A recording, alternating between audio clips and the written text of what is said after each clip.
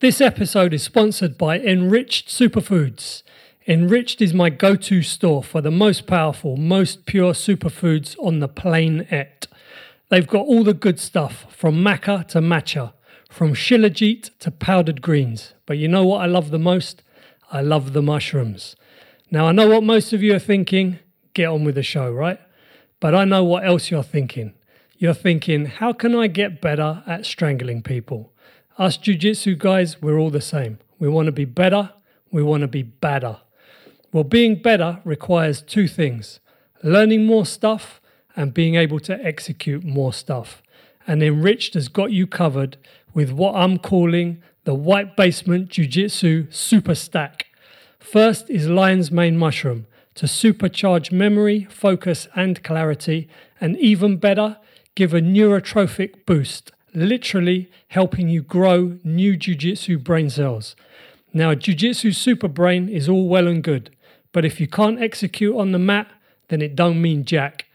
That's why the second half of the super stack is the legendary Cordyceps CS4 mushroom extract, scientifically proven to offer heroic levels of stamina and energy, as well as improved lung function, actually helping you breathe better while you stop other people from breathing at all. Go to enriched.co, that's enrichd.co, and use the promo code WhiteBasementPod for a 10% discount across the whole site. Want to get more taps in more rounds and more respect from more people? Then get super stacked. Go to enriched.co and use the promo code WhiteBasementPod. I stopped working teaching for ZR just kind of a few months before lockdown because it was too difficult to. I was just exhausted. I was burning myself out basically. You know, working in two different areas of London, trying to train as well, trying to lift weight. I was doing too much anyway, so it wasn't really my fault. It wasn't like I was being worked like a dog. Do you know what I mean? It was easy, but I was making it more difficult than it had to be. And then lockdown happened, and it was like the other place was like, "Oh, we just don't need you anymore." So I was like, "Wow, that's interesting." Yeah, I'm in a position where I can just be discarded like that. Yeah, I don't want that to happen again. Yeah, so after that, I said, "I'm never going to work for anyone else ever again." Yeah, I'll work with people, but I'm never going to have a boss ever again. I'll always work for myself. Yeah, and do things my way, and that's best decision I ever made.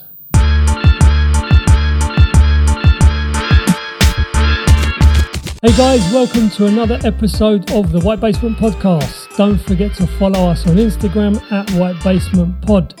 Today I'm joined by Jack Cronin. He's a BJJ black belt and owner of 33 Jiu-Jitsu in Hornsey, London. Critical thinker, a free mind and a force of nature. Jack, welcome to the podcast. Mate, thanks for having me. It's genuinely, it's great to be here, you know. It is. Yeah, yeah, interesting, right? I mean, we've never met. We've been sort of, social media floated in and out. Yeah. And I was just saying, before we started recording, that I used to see all your posts on Facebook, and then you kind of disappeared off Facebook, and I stopped using Facebook. And then Smith, who I train with, said to me whenever it was, "You know who you should get onto the podcast? Do you remember Jack?" And I was like, "Oh yeah, Jack. I'll find him." And I said, "Oh, but he's gone off Facebook." And he said, "No, he's on Instagram." So I was like, "Cool, let me find him." And then I messaged you. And then what did you say to me? Well, literally, I was sitting around and I thought to myself, I've got quite a few things to say about training and jiu-jitsu. I need to do another podcast. And the next day you messaged me. Amazing. So the law of attraction, the synchronicity of the universe. There you go. When you're on the right path, things just unfold for you, right? When you're in the wrong path, it's always a fight. I think so. Yeah. So it kind of, if you listen to it that way, it guides you. Yeah. You take the feedback. Yeah. Which actually maybe that's a nice sort of segue into the jiu-jitsu. I find that's one of the things that I really enjoy about training is because of the rolling, is the constant feedback. So you you'll learn something, or you watch something, or you think, oh, I'm going to try this technique. Someone shows you whatever, you do it, it doesn't work, and then you got to figure out what am I doing wrong? Because when it was done on me, I went flying, right? Yeah. But I tried to do it, I keep getting squashed or flattened or swept or whatever, and you got that kind of constant feedback all the time, and you know, being able to apply that to life is an art. Yeah. So maybe run through a little bit of your training history and how you got up to where you are now. Well, all right. Originally, I started Japanese Jiu-Jitsu when I was 10. How old are you now? Do you disclose your age? 31 now. Okay, 20 years, So 21 years.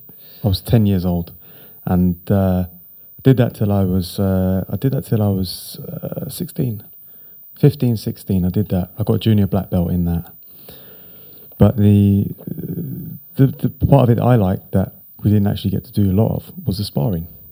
You know, it's Japanese Jiu-Jitsu, you don't really spar, you just like technique demonstration. I just wanted to spar.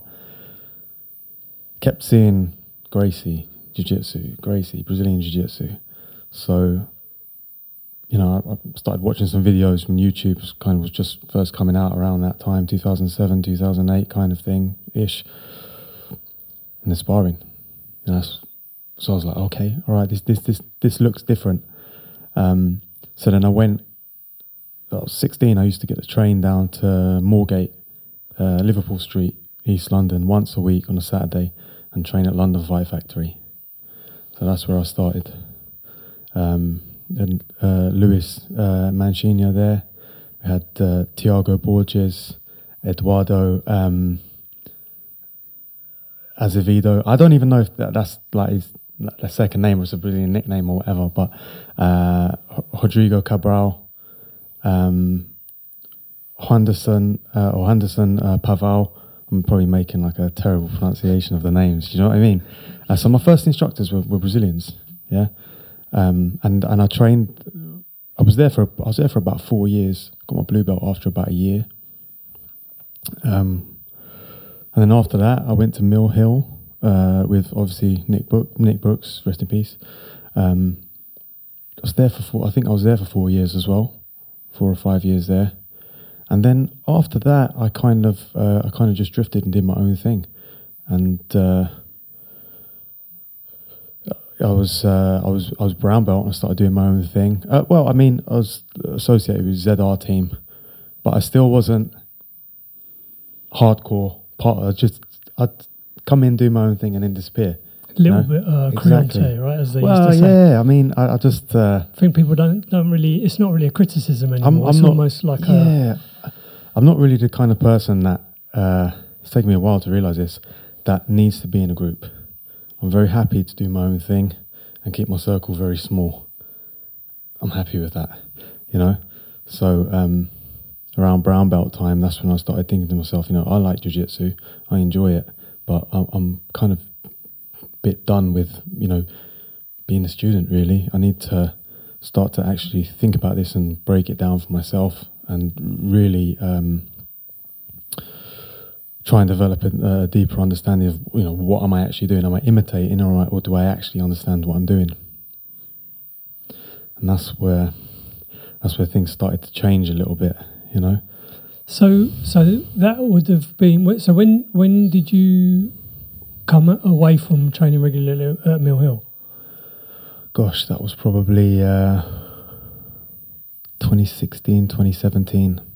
Okay, and then So then you would have had like 5 kind of years of training here and now. Yeah. So after I was actually working after that at London Shoot Fighters East and Gracie Barra Chesant. These were two places that I just split my time between. I was working there, so I did a bit of training at both of those. Then lockdown happened. So did you manage to find somewhere to train, or all your training places kind of closed up? Oh, everywhere closed. So I just put mats down in the house, and I just invite all throughout lockdown. I never stopped. Yeah, I was just inviting people around to the house and training. I bought a home gym, you know, about £2,000. Well, I'd say it was about £2,000 worth of weights equipment, you know, barbell, about 160 kilos worth of plates to attach to, you know, adjustable dumbbells about 200 kilos on the big plates, and adjustable dumbbells could get up to 60 kilos on each. So more than enough weight, you know, so to do free weight basics at home. But I mean, yeah, so like I said, it was about £2,000, but I mean, the prices were massively inflated because everyone was doing the same thing. So throughout lockdown, but that's actually when I decided that I was done with the gi. Yeah. So was it when did you say 2020 you stopped training? Yes. Yeah. I think my last gi competition was, I think it was 2019, and that was the IBJJF British Nationals. Yeah, and my fingers, like, see, like, I don't know, like, my fingers are just mashed up. So it got to the point where just from gripping. Well, yeah, I mean, just being stubborn and a bit younger and a bit right. So from not wanting to relinquish grips. Yeah, I mean, like hanging onto a grip for dear life when you should let go. The guy pulls back, doing what he's meant to do, and your finger just goes with it. Yeah. When really I should just let go. I didn't have any structure in place anyway, and set up a proper grip. Yeah. So that happened a few times because a bit of a slow learner. Learn by experience, right? Fuck that. Huh? Oh, mate. So we got to the point where I couldn't even reach up and grab the lapel because the grip was just so weak and compromised that I ended up having to grab the bottom of the lapel and start playing a low wrap game. Okay. Because the hand was protected. But then I ended up just not really being able to do what I wanted to do. You know, like you want to just pull someone's head down. You can't pull the head down. Yeah. So you end up grabbing the bottom of the gi, but that's nowhere near as effective, arguably, as just grabbing the top of the gi and just pulling the head down simply. Yeah. So I just started to not really enjoy it anymore. Like, I'm having to make all these adaptations. I can't just do what I want to do. I'm training and competing with one hand. I'm going through, you know, just one big roll of tape just to get through a training session. Really? And then I was like, you know what? I'm just going to do no gi. I'm going to see, because it's easier on hands, I'm going to see where this goes. And, you know, after a while of doing, you know, a bit of both, I fully decided, no, you know what, I'm just going to stick to no gi. I've taken the gi as far as I can feel that I can actually take it, you know. So no gi time. So do you think you would ever go back to gi, or are you really just happy doing no gi? I'm happy doing no gi. I think it's got to the point now where you kind of, unless you're blessed to be in one of the best places in the world, you're going to need to pick one or the other. They're kind of different disciplines. They're becoming so different. People kind of call it really like are. no-gi jiu-jitsu, but it's not really, is it? It's kind of no-gi grappling and Brazilian jiu-jitsu with that IBJJF type. Exactly. They're becoming so different to the point where in a few years I could see it just being like judo and wrestling. Yeah. You know, even if you put double legs back into judo, like the gripping sequences would be different. You couldn't just train wrestling and then rock up to a judo competition and smash everyone, and vice versa. And then that's what it will become like in jiu-jitsu, grappling, whatever you want to call it, you know? Yeah, and I mean, no-gi does, you know, jiu-jitsu as a whole and grappling as a whole, but particularly jiu-jitsu, I mean, it's on a massive upward trajectory, right? It's becoming more and more understood and widespread, and more people training, and, you know, more people kind of are aware of it, even if they don't train.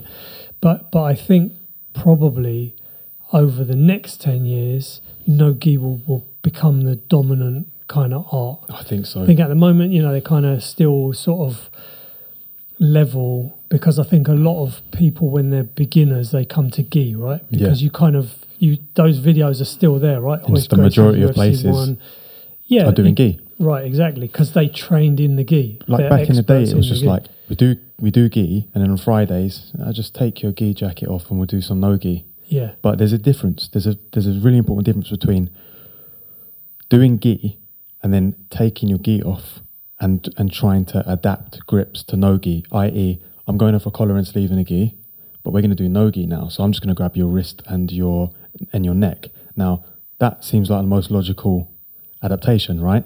It's just gone from that to that. But it's that doesn't work. Yeah. You know, the gripping patterns they're all different. Gables, underhooks, overhooks, double unders, double overs. So yeah. I mean, I train pretty much only with a gi, and I kind of like the gi because it slows everything down, because of the grips, because of the lapels and all that stuff. Because I'm old, I'm light, I've got multiple injuries that come and go. I enjoy the pace and the dynamics of no gi occasionally when I do it, but I have sort of always felt that right from the beginning, like this is just a different thing. Mm-hmm. Sometimes I will do it just because it's like a really hot day and I'm training with someone, they say, should we just do no gi, it's boiling, and I'm like, fine. But I'm still kind of playing my gi game with none of the tools that I usually use. The thing is, I can't do it. If you try to play a gi game, no gi, it will be fast and it will be slippery because you can't slow them down. That's right. Whereas if you use the patterns, the no-gi patterns, you will be able to slow them down. Right. You know what I mean? When you get someone in a body lock pass, which I love, they can't move. Yes. They can't explode out of it. They can't, when it's done properly, they literally can't move. So yeah, so I mean, I'd written a few questions down, and one of them, I suppose, then broadly around the gi no gi, is, do you think that if you're a beginner, you should do both? You should try both. You should sort of quickly try to move to one or the other. I mean, say your first year, your first couple of years, what do you think is the best way to approach it? I would say do what you enjoy. That's what I would say. So just rock up to both classes and see what feels good. Might go to a no-gi only academy, might go to a gi only academy, or you might go to an academy that does both. And just, if the average person on the street grabs hold of you, whether you're doing gi or no gi, let's just say a one-on-one situation, average, crackhead grabs hold of you, you'll be okay, judging, hoping you don't get stabbed up. Yes. Yeah, just a random guy grabs hold of you, you'll be okay, gi or no gi. So just find what you like to do. Yeah, that's what I would say. The main thing is that you enjoy it, and because whether you're doing gi or no gi, there are health benefits that come with it. Yeah, and I suppose one of the health benefits of no gi is that you can have the health benefits and have working fingers and hands. Exactly. I mean, it's something even Dan Strauss had said like a number of times that one of the reasons why he prefers no gi is because he likes his fingers. It makes sense. And especially, I mean, like you're quite a physical specimen, same as Dan. When you got grips that are super strong, when they get broken, this is a problem. It's a problem. If your grip is rubbish, it's not quite so bad because there's not so much force, in the joints. Like gi is like, I don't even feel comfortable speaking about, because I just feel so out of the loop with gi because I've not done it in a few years. But based on my experience, everything's off of a grip, whether that's up on the lapel to down on the cuff of the leg. It's heavily grip based. So if you haven't got grip, that's really not good. Whereas no gi, overhooks and underhooks. Yeah, I mean, I think again, because it's such a sort of a, relatively speaking, it's such a new sport. It's kind of 20, 30 years it's been ubiquitous. Before that, it was, a couple of guys here, top secret and over there. Mm. And I think probably no gi originally was gi jiu-jitsu without the jacket. Yeah. That, it was just literally that. And it's kind of evolved over time to be something completely different. Definitely. Where there are now, because Nick used to kind of refer to no gi as slag pikey grappling. Well, that's Nick, right? But I think going 10 years or 15 years back, what Nick used to basically say was like, if you're good in the gi, you'll be good in no gi, because all the sort of real tricky stuff you don't even have to worry about, and you can just concentrate on knee cut pass or whatever. But I think now it's definitely changed. It's become it's just as technical, if not more technical, because the nice thing about the gi is that the jacket and the trousers, but particularly the jacket or the belt or the lapels, whatever, gives you all these anchor points. Yeah, exactly. So yes, you need to worry about the orientation of the joint and the shoulder and the hips and whatever, but it doesn't have to be perfect, because the gi will sort of strap you in place. Whereas if I want to hold on to you being probably 20 kilos heavier than me, in no gi, the positioning's got to be like spot on. Right? Yeah, it's like, I think they're both as technical as each other. I just think they're both two complete. It's like, what's more technical, judo or wrestling? They're both just different sports. Yes, yeah. And they're both as equally as technical at what they need to do. Yeah. Interesting thing with the gi is that if you can, because the gi is attached, wraps around the body, you can control the front of somebody's body on the gi, but because it's attached to the back of their body, you control a back face grip. Whereas in no gi, you must use an overhook or an underhook to attach the back face of the body to have a back face grip. You can't hold anything on the front of the body to attach to the back face. So they're just, it's so interesting, really. I mean, like, the depth of both of them. When you were training gi, were you training predominantly gi, or were you mixing it up? Literally, it was like 90% gi. And so how did that transition actually go, and how long did it take you to start to sort of feel? I was a brown belt, and I started going to some no-gi open mats, probably around like 2017, 2018, around about then. I was a brown belt in the gi with not much no-gi experience, and I was struggling with blue belts who were doing mostly no-gi. Like, I wasn't able to finish. I was struggling, So, I mean, maybe a different type of character would have been like, fuck this shit. I don't want to do it. I want to stick to gi, But in my mind, I was like, well, this isn't good enough. I need to accept the fact that they're different.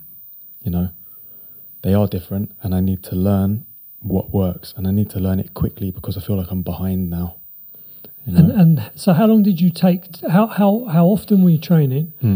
And what did that training look like in terms of like drilling or rolling or whatever? And how long did you take to feel, okay, I'm comfortable here? So if I started doing, let's say 20% of my training, no-gi in about, what did I say, 2016, 2017, at brown belt, I was, at that time, I was training 5 days a week.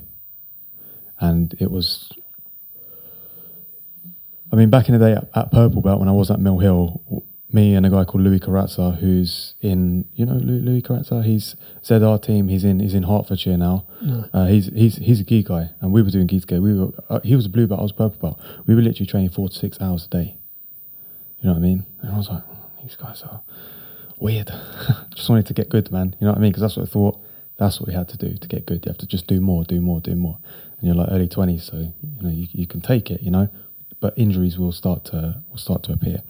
So 2016, 2017, when I started chucking a bit more no-gi in, I was working more teaching as well. So I had to kind of balance things a little bit. So I was still training, let's say 5 days a week, and doing like an hour and a half of hard sparring with 3 or 4 weight sessions chucked into the week as well. So some days it was like twice a day. It would be like jiu-jitsu weights or vice versa. Then lockdown happened, and there was a bit of a gap for a couple of months where I couldn't really train. I had to get the mats, I had to get the weights equipment, and then, like I said, I committed to doing no-gi only. So I was training like twice or 3 times a week for like 45 minutes, maybe an hour. Just getting other people. Just me and another guy, come around and spar. Jay Herridge came around quite a lot. Another guy I know, John Ramos, he came around a few times. And there was a few other guys as well who came around, and we would just train, get it done, and then when it came to the end of lockdown, that's when I really sort of started to crack the code of like, all right, what is the most efficient way, I truly believe, to train? Because I started no-gi with a blank slate, because I came from a gi background. So I didn't watch a lot of instructionals. That would be boring to me. I wanted to work it out myself. So not only working out the technical aspect to it, but like, all right, how much can I actually train? You know, and I carried that forward when lockdown ended, and I started going to 12:33. Started going to a few open mats again. What I quickly found was that if I took the volume a bit too high, just had a shit session and then a shit week. So in terms of too much intensity, it's okay. Yes and no. Intensity within reason doesn't seem to be the problem, but it's more volume that seems to be the problem. Because you can train intensely, or you can train for an extended period of time, but you can't do both. You know. So go one step back. You put an Instagram post up, which I just read it this morning, but you'd already said, listen, I kind of would like to talk about this stuff. So this Instagram post was from, I think, August last year, and you basically said that the pattern that you've settled on is 4 grappling sessions a week. So one would be standing stuff, one is guard passing, one is guard retention, playing guard, whatever, and one is mixing it up.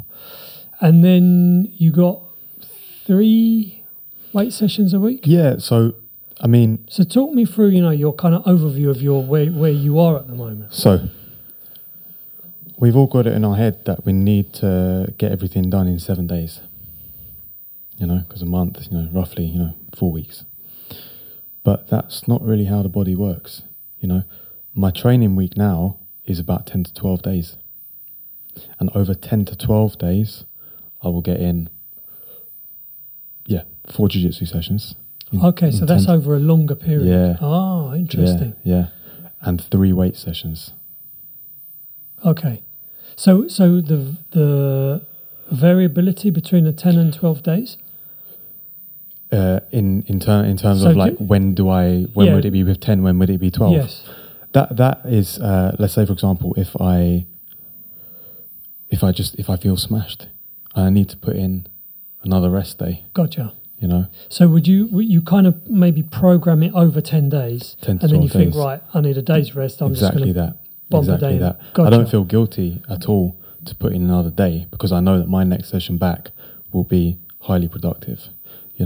And there are those 4 broad areas we mentioned there: the takedown, the guard aspect, the passing aspect, and the mixing them all together. But we could even go the escape and control aspect. There are a few different areas. What I'm doing now is I don't mix them so frequently like I was doing back last year. I just stick to the same thing for about a month. In terms of 2 to 3 weeks, technical maybe stuff you're drilling. Yeah, so for example, the last I did Grapple Fest, competed there, and then after that I spent 3 weeks just passing half guard. So I'd start every single round passing half guard until I was happy that I was doing everything in the right order as it needed to be done, and the pressure felt right and correct. Then I moved on. I was a bit selfish with it as well. I was at 33 and made everyone else do it as well. So, but I mean, they're beginners, so they just, they'll do whatever. If I came in and we're doing flying arm bars and spinning footlocks, everyone would do it. So, you are doing good stuff. I'm doing it as well. But if you break jiu-jitsu down into, let's say, 7 or 8 main areas, So let's just do it quickly. Take the takedown aspect and the defense to that. The guard aspect. Let's say open guard and close guard. We could even say half guard. Another one. Passing all 3, we just bung them all together. Controlling and finishing from side mount and back, and escaping from side mount and back. That's 7 areas. Yeah. So if we've spent a month on each of those areas, 7 months into the year, you've spent a month on each of those topics. 12 months in a year. Let's take it to 14 months. A year and 2 months. You've gone around that twice. Rather than just turn up and what we're doing today, I don't know, let's just spar, let's just free spar. Yeah, I mean, this was just on that point, this was something that I was just talking with Smith this morning about. because he was saying to me, when we go to a class and we learn a technique and whatever, how do you remember it? I said, most of the time I don't remember it. I remember it for a week or a couple of weeks or whatever, but when you come back to it again, say 6 months later or 12 months later, on another rotation of doing the stuff, I find then it really sinks in, because you've kind of, in the back of your head, you've been processing it. Why I keep getting stuck with this? I try and fix it. I kind of like it. I'm going to go to something else. And then you come back to it again, and it sort of sinks in much better the second time round. But again, I think that's probably because in that sense, with my training, I'm a bit lazy insofar as I like the training. I like the workout. I like when I get smashed, I enjoy it. When I smash other people, I enjoy it. You know, I like the training. I like the kind of physical contact and the sweat and all of that sort of stuff. So for me, a lot of the reason to do it is just to do it. Of course, I want to get better at it as I go, and I feel like I improve as I go. But I could definitely apply more of myself to getting better, but I would have to invest a lot more energy into it in terms of mental, emotional, you know, going back and writing stuff down and this and that and the other, which at the moment, you know, trying to do the podcast, I've got a full-time job, you know, got other stuff going on as well. But it's interesting though, this concept, which you know, now you said it, it seems exactly like the kind of thing that somebody who's a critical thinker would settle on, is not being shackled by a week or a month or a year. So you've got, you know, like a 10 to 12 day cycle, but you said already like it's a 7-month cycle, and then we repeat. Not, I'll get it down to 6 because then I can do it twice in the year. No, 7. Takes how long it takes, and it might take 6. I mean, for example, if I'm like that topic I just did with the group and with myself, passing a half guard, we did it for 3 weeks. Let's say if I was happy with it for 2 weeks, well, let's just move on now. You've got to be a bit flexible with it, you know. And so with if you're passing half guard or whatever, do you move on when you feel like you're good with it, or would you say I'm happy, but my guys are still struggling, we're going to do another week? Or varies. It does vary, because I mean, there's only so long that you can stay on it. Like if we stayed on it till I was happy with it with them, it would take a year. Right. Okay. Do you know what I mean? So I'll take you as far as you can take it. If you haven't understood it by now, I've broken it down as simple as possible. I understand it. I certainly understand it better than when we first started. We'll be back to that in a few months. Okay. Let's move on, because otherwise you can only take it to a point. Otherwise, it does get boring. Yeah. You know, there'll definitely be a diminished return. So like you'll improve, they'll improve. Then it gets boring, and then it's like they don't even want to be there anymore. Yeah. It's got to be kept exciting and interesting, but not to the point where it's changing every single session. It's like we need at least 2 to 4 weeks on one topic before we can move on. Yeah, this was what, I don't know if you listened to the second episode I did with Ed Ingemells. I haven't listened to that yet. He was basically saying the same thing. You know, like you sort of have like this number of sessions or weeks or whatever where everyone's interest is there and they're excited and they're learning and they're engaged, and then you can feel that people start to kind of, we're doing this again. Absolutely. And then you're just wasting your time. Exactly. Right? You might as well just move to something else, get the energy back up, and come back to it later. Yeah, interesting. Yeah. So, so just going back to your 10 to 12 day rotation, because, you know, I think for most of the people that listen to the podcast are jiu-jitsu people. So a lot of these are jiu-jitsu, but some of them are just on random other, you know, had a wine guy on, had a beer guy on, just random stuff. But it's a lot of jiu-jitsu people. And I think most people who are training jiu-jitsu who bother to listen to jiu-jitsu podcasts are trying to get better at jiu-jitsu. So just sort of digging into this kind of system that you've arrived upon, because, you know, as we said just before we started recording, I've had a lot of people on the podcast who are high-level black belts. They've got a lot of teaching experience. They've got other physical, you know, osteopath, power lifter, whatever. But a lot of people are a little bit cagey about saying this is the best way to structure your month or whatever. Whereas you were very much the opposite. Like, no, this is the best way to structure it. Yeah. So maybe we can kind of drill down into it a little bit more. Right. So you got you would program over 10 days, which may extend depending on 12. how you feel. Yeah. 4 jiu-jitsu sessions. 4 jiu-jitsu sessions, 45 minutes to an hour of sparring. But then you could have another hour of drilling, kind of half hour. I personally, I don't need to drill at this point. I think that if you're learning something new, maybe 5 minutes of repetition could be useful. But then you need to do it in sparring. Now, that would be different. For me as a black belt, that would be very different to someone who's white or blue belt. Someone who's white belt, for example, they need to do a lot more repetition in practice because they don't have the coordination, they're not familiar with the movement patterns. Someone who's a black belt can see a detail, practice it for 5 minutes, and then do it on every blue belt in a room. Yeah. And it might be something so minor, like get your near side knee underneath their armpit, and they don't even realise what you're doing, and you're just focusing on that really narrow aspect of what it is you're trying to achieve. So as you get better, you don't need to do as much drilling. No way. So really, then that session is comprised of less than an hour of sparring. Basically, yeah. And that sparring would be like constraints based. So you mostly specific, 80% specific, 20% free sparring, 80-20. And not that session, but in general, 80% of those sessions would be specific. 20% of those sessions, or even less, would be free sparring. And would they be mixed in the same session, or this is just specific, and then Friday next week will be free sparring? Yeah, like to be honest with you, I have not done a free sparring session in months now. It's all been specific. You don't miss that just. To be honest with you, bro? No, because like most of my training is with blue belts, odd purple belt, odd brown belt.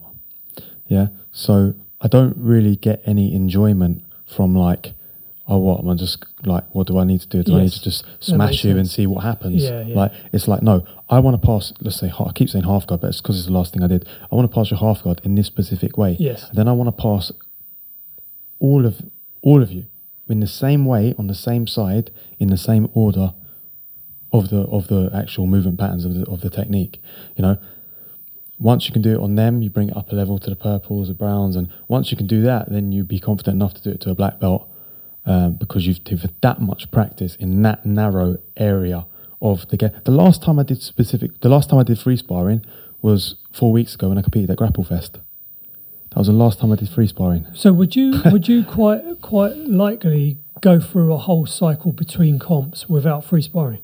There might be an odd session, odd open mat here or there, you know. But most of it will be specific sparring, like because I want to get really good at a specific area and then move on to the next area and then move on to the next area, and then I might bring it together for a session or two here or there. And how about for lower belts? So say for example you're blue belts. Yeah.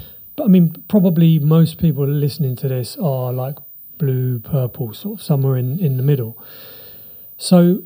Would you say those guys still should be focusing 80% of their rolling time on sort of position constraints specific? Definitely, stuff? Because what happens in free sparring, if you're doing that all the time, it's very hard to recreate. Like, explain to me what just happened for the last 6 minutes of your round. I don't know, I just went blank. Well, yeah, of course you did, because there's 8 fucking areas that you just merged into one. You switched off, you didn't even know where you were. Whereas, if you spent the last 6 minutes doing, let's say butterfly guard, the guy underneath has to sweep, submit, or take the back. Because that's all you can do from any guard is sweep, submit, or take the back. Your attacking options. The guy on top has to pass to side control, mount back. Yeah, he could submit you too if that was the rules of what we were designing for the specific training. Fine. But you then would be able to replay that whole thing and you would know what went right, what went wrong in just that small, but it's still quite a vast segment of the game. rather than anything goes, you know. And would you also be looking at various different times within those sessions to say, like literally, if you get a sweep, you just reset? Yeah, if you hit that sweep and you secure it, start again right at the beginning and then do it again. Can you do that again? Because it worked that time, so can you do that again? Was it a fluke or did you set it up legit? Did the guy just fall over by mistake? Did he not even do his job properly? Did he just flop over? Like, good sweep, mate. Like, what, bro, do you know what I mean? You didn't even fight against it, bro. Like, you know, like, or did you really not only sweep him over, but you ran him down and held him down so he literally couldn't do anything? Because that's really different, you know. And would you also give kind of guidance then for the let's say the defensive guy, the guy who's trying not to get swept or not to get tapped or whatever? Depending on the specific stuff that you're training, to rather than saying like just don't get swept, are you sometimes kind of setting up the scenarios of you can get swept, but let's just start to apply like a bit of feedback? Because otherwise, I guess you get some people that are like, I did 6 minutes, I didn't do nothing, can't even move the guy. Yeah, it does depend on levels. Like, white belts can't really expect much. You're just going to be a nail. You just got to accept that, unfortunately. And if you can't accept it, then go and do gardening. Like, sorry, but that's how it is, you know. Whereas blue belts, it's like, right, cool, you've proved yourself, and you know the game, an overall you've got an overall oversight of what's going on. You need to be smashing those white belts. Yeah, like it might be. Might have a tough round sometimes, you know. That's because they are only blue belts. It's not like it's not a massive belt. They just got a foundational knowledge of what's going on. Yeah. But you need to, ideally you need to be smashing them, you know, because you actually understand what's going on. And then, you know, purple belt. That's an advanced belt, you know, so they have a deeper understanding of jiu-jitsu and are on their way to black belt. You know, so sorry, man, I forgot, what was that question there again? Just whether you kind of, because the reason why I'm asking is Ed has very much gone down this kind of route of ecological dynamics. I don't know whether you're aware of this. Kind of like I don't know if it's a newer science of sort of teaching, particularly like physical stuff. And it's pretty much what you've worked out yourself. Interesting. So what Ed was talking about was that once you've been shown a technique, you know, grab take an overhook, move on to this side, put a hook in, and then you sweep. Once you've been shown it 3 times, what's the point of practicing it? Absolutely. Because what he was saying was, you're practicing on a non-resisting opponent. Exactly. So what are you actually practicing? Yeah, it's like practicing air piano. Exactly. I can do the thing, but then when they've got keys there, exactly, you can't play nothing. We take that example. So let's say, for example, I learn a brand new thing. I wouldn't grab a white belt first. Grab a blue belt first, because the blue belt will be a little bit less erratic. Yeah. So I grab the blue belt first. Once I can then do that on the blue belt and all the blue belts, then I'll I'll add the white belts in and I'll add purple belts in. You know, and then I'm comfortable enough to be like, right, okay, I know that now against people that are actually, the white belt will be fighting for their life against it. Yeah. Purple belt will be using more jiu-jitsu. Yeah. And then I'm comfortable enough to use it against upper grades. You know, to use something against an upper grade, you have to have X amount of volume done on lower. Because if I just say, right, I'm going to go and train with black belts now, cool, we're just going to do this for the whole session, and nothing's going to happen. Yeah. We're going to, or maybe I'll just get smashed, you know what I mean? But we're just going to smash into each other for an hour. Yeah. Come away, how was that? Yeah, good training, mate. But was it though? Because nothing actually got done. Whereas if I limit myself and be like, right, blue belts on me, mount, arm up, I'm starting in an arm triangle, I can get a lot out of that. One, I'm nearly getting put to sleep. Yeah. Probably going to tap as well, but I'm nearly getting put to sleep and having to work my escape from the deep. So I'm putting myself at a handicap. So they know enough to pose a threat from certain positions. Does that make sense? Yeah, very good, much so. Good, I mean, good. That's very much Ed's sort of gone down that route of just setting his guys' problems and seeing how they work through them, and then not even necessarily kind of correcting them, just allowing them to correct themselves. But very much from what I mean, I don't train with Ed anymore, but what I understand from what he was saying, very much is that it is just much more positional sparring with maybe some kind of constraints placed on it to make to learn the technique better. Yeah. So you might say, I don't know what's a good example, but maybe if let's say it was gi. I mean, they're training mainly no gi, but just saying, look, the guy who's trying to defend the sweep, you can't grip the pants. Yes, you would normally grip the pants, but what's going to happen then is they're going to start being able to hit that sweep. And once they can hit it every time, now you can grab the pants, and then you kind of try and do it again. Exactly. But the kind of just, okay, you do 5 arm bars, I do 5 arm bars. He I think he's come to exactly the same realization as you, is that it's a bit of a waste of time. We used to like Torianda passes, right? So you grab the pants, we just like for like 10 minutes. Yeah. But and then you try to do it. But then you try to do it and it doesn't go like that, because you do one, the guy frames on you, and now you've got to drop the shoulder and run in and get the weight distribution right, and then feed the I'm using gi example, feed it under, trap over the top of it and secure the position. He's going to turn away or turn in. You've got to flatten him out again. Yeah. So it would have been better to just do it specific training against a variety of levels, rather than just a non-resisting opponent where you're just flinging their legs around all over the place. It is a waste of time. It really is. Yeah. So then, in terms of efficiency of your training, you got your 4 sessions every 10 to 12 days, depending on how you feel, and those are going to be an hour or so of mostly constrained sparring, active sparring. And then you've got how many sessions of resistance work? So weights I was doing 3 a week up until about a month ago. But I just wasn't recovering, and my weight wasn't really moving, and I felt like I needed more rest time between sessions. So I've recently again put the 3 sessions to about 12 days now, same as the jiu-jitsu, about 10 to 12 days, and already in the last 3 weeks put on 2 kilos. And would you potentially rotate or cycle your weights on a different length cycle to your jiu-jitsu? So your jiu-jitsu might rotate every 10 days, but the weights might be 12, or do you try to do the whole block on the same thing? Yeah, I mean, like I said, I was doing 3 sessions over 7 days, didn't feel like I was recovering from it. So over 12 days now, I know I'm getting 4 jiu-jitsu sessions and 3 weight sessions.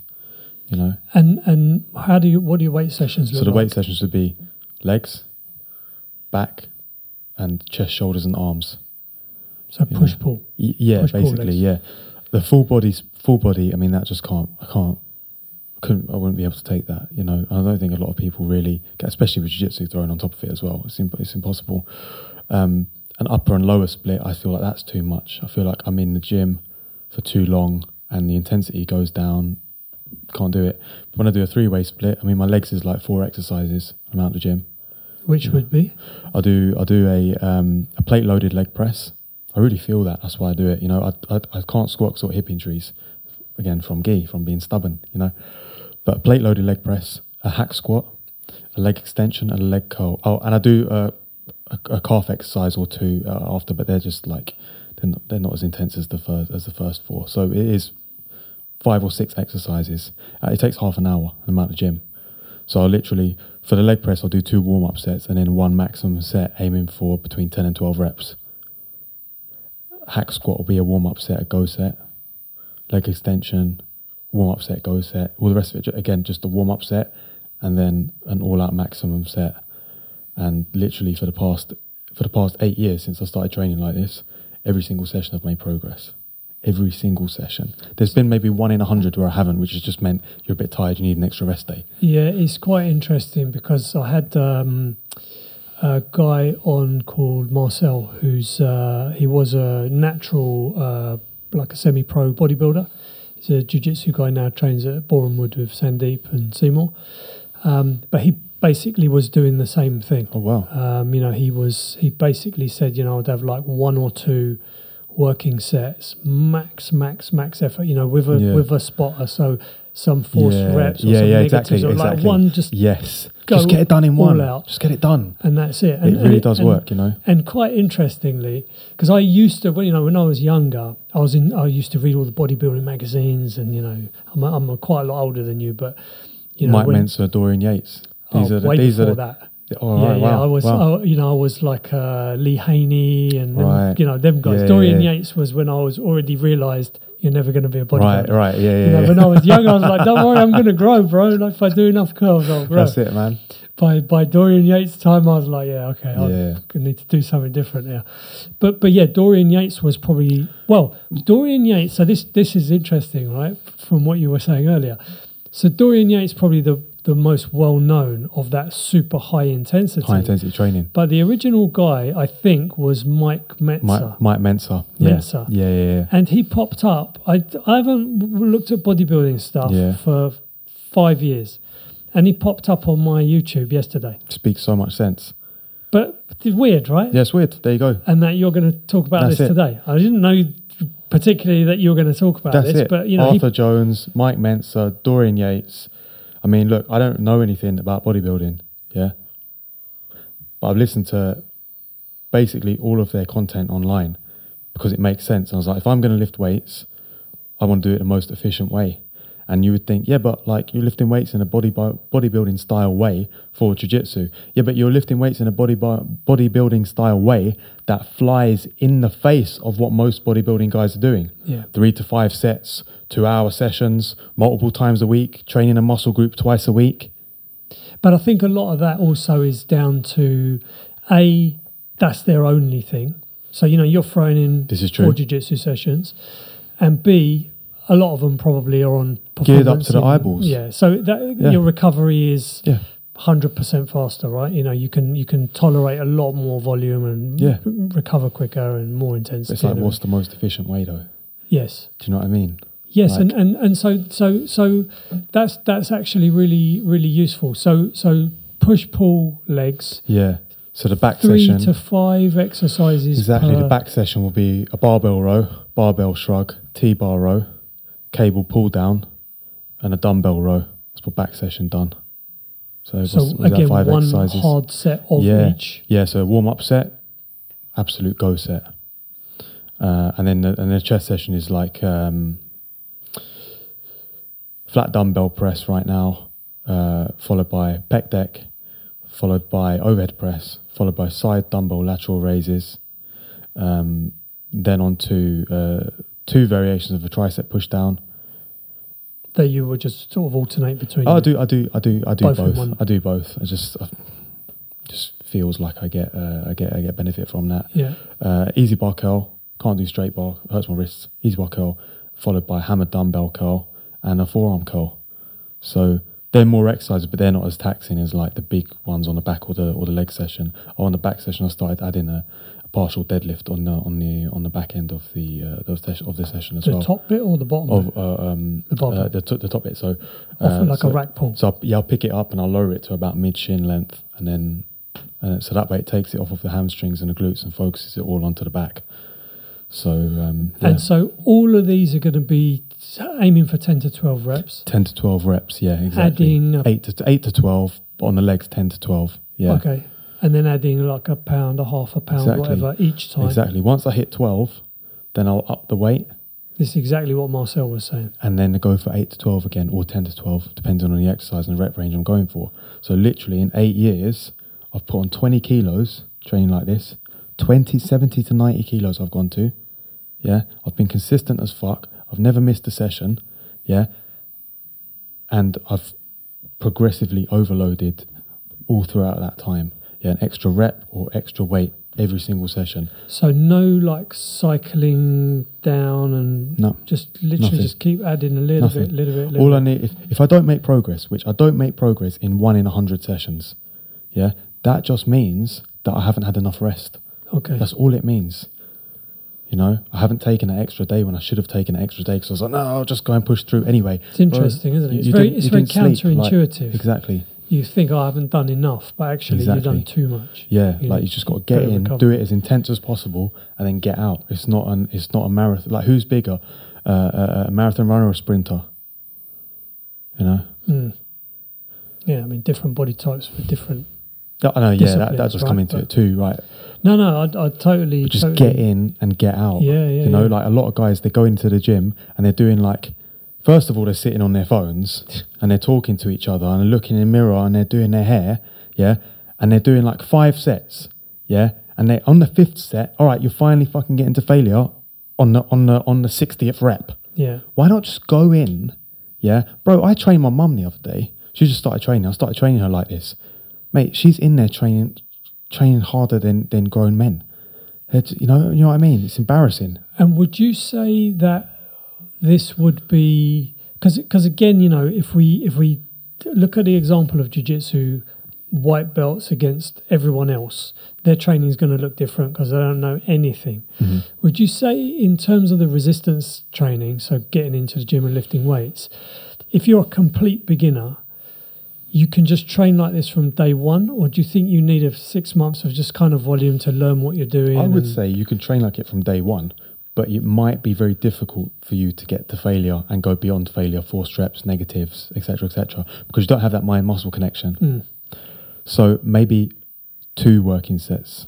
Okay. You know, and then once you have got that mind-muscle connection, you're like, right, now I can hammer it away and just do it in 1 set and just drop that volume even further. Which is, again, interesting, because I can remember reading all this over and over and over in bodybuilding magazines and thinking, that don't make sense. Like, the stronger you get, the less you need to do. Because you kind of think, when you get stronger, you can do more. Yeah. But it's not actually, you're going deeper into you're just frying your nervous system up even more. Right. You know, so you need more time between sessions, you know? Yeah, interesting. So just maybe finishing off with the gym stuff, let's say we're talking about the leg press. Did you say weighted leg press? I did, the sled leg press. Yeah. Yeah, and basic equipment. I just go to my local pure gym. But if we're talking about that as an example, what does your 1 set to failure look like? Horrible. In terms of cadence, in terms of, are you resting wicked. Between? That's a really good question. I've played about with the rep speed. I've tried 4-second positive and a 4-second negative. Yeah, across the board on all the exercises. What I've found for me personally on legs and back, I just don't like to overthink it. I just like to get it up 1 or 2 seconds and lower it for 2 or 3 seconds. That really smashes them up. Whereas chest, I slow it down to a 3 to 4 second pace right now. Maybe that change in the future, but that's where I feel, for me personally, I get the most out of it. And in terms of trying to, so I guess my specific question would be, what's the last rep of that set? What happens on the last rep? Right, do you fail or you don't quite fail? Do you have a spotter? It depends on the leg press, for example. I don't have a spotter. I just go by myself. So I just bring it to the point of failure where I get that last rep, and I'm like, if I do this next rep, I'm gonna collapse underneath it. I have gone to failure on hack squat before. Because so something that you can drop, basically. Yeah, you hit the buffers and you're just in the bottom position. You can just slide out. Leg press, I go to the point, definitely point of positive failure. So I can't do another rep. I can't lower it for the negative. Whereas bicep curl, I'll take it to failure on the positive. As soon as I can't lift it anymore, I'll swing it up to the top and I'll do some negatives. But yeah, again, if you have a good training partner, they can help you out. They can be on the leg press. They can be on the machines helping you out. I guess if you do sort of go with that mindset of 1 set, it's much easier. It's still unpleasant, right? But it's much easier to just say, exactly. I'm just fucking going for it. Because I just got to get one done. Just one. And you know, like last week I did this. This is going to feel heavy, but last week I did it for 10. Yeah. So, you know, not even last week, 12 days ago, I did it for 10. And you'd be surprised. You're like, damn, I did it for 12 today, and it felt easy. So next week I'm going to chuck another 5 kilos on it. Yeah, if you just did that all year round. I'm going to start doing this because I've been messing around in terms of my gym work, because we, you know, in the garage we put down a jiu-jitsu mat, but there's a little power rack in there, the barbell, dumbbells, I can do pull-ups, whatever. But I very much, you know, think, I'm going to do like some pull-ups today, and then I'm going to hang off the gi and do some, and then a bit of this and a bit of that and a bit of Instagram and whatever. Yeah. But I do need to actually write myself like a little diary and say, like, this is what you're going to do on these days, this is how much you lifted, and then just be consistent with it. Because, you know, when I've done that in the past for a year here or 6 months there, you do make really good progress. And then something happens, oh great, now I'm on my summer holiday. Yeah. Okay, great, on the beach. Then you come back and then you don't do it again. But I need to do that. So hopefully this is going to be the kick up the arse I need. Literally got every single workout, every single rep written down for 8 years. Yeah. In like a stack of diaries. Yeah, you know? So when I look back on them, I'm like, wow, I've added like 20 kilos and kilos to those lifts. And you're natural, right? Yeah. Most. Do you take any legit supplements? I do take, there's a supplement called First Man actually. So I take that. I take... do you know what's in it? Yeah, it's got a mix of stuff. It's got ashwagandha. It's got... so like natural testosterone boosters. Exactly. And the other, I take Phoenix Nutrition as a multivitamin. 10,000 IUs of vitamin D a day, an adaptogen for cortisol called Rhodiola rosea. So right now I'm just taking those 4 things every day, and some creatine. 4 things in creatine every day. Do you cycle your creatine? You just take it 5 grams every day. Yeah, and I like creatine as well. You know, it's one of the only things that actually, you know, does work. Like you take 5-10 grams a day, and you can stick on half a kilo to a kilo within a couple of weeks. Really, just, you know, obviously it's water retention and glycogen and stuff, but it works. Yeah. You know? So, what does your diet look like, and what is your sleep and any kind of active recovery, passive recovery? What do you do around your training? So I try to get 8 hours sleep a night. Sometimes I get 7, but what time are you trying to sleep and wake up? I'll sleep at like 12 or 1. Wake up at 8 or 9. You know, that's when I feel good with those hours. It feels natural to me to sleep at those hours as well. Does that change with seasonally, or no? You just kind of winter, summer, same. Yeah, pretty much the same. So my diet. I mean, right now, yesterday I ate 4,800 calories. Are you logging calories? Yeah, I track it all. So like 250, 300 grams of protein a day.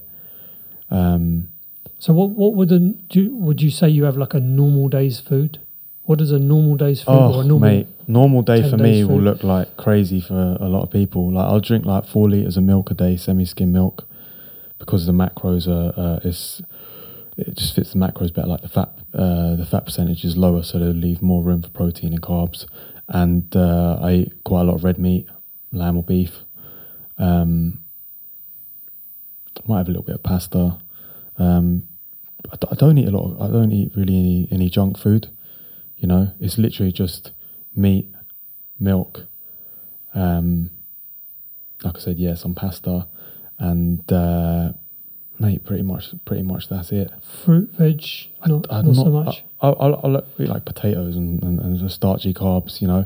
But in terms of like fruit, I don't really eat that much fruit. I haven't eaten fruit for ages. So kind of like a more paleo carnivore type of... Yeah, pretty much.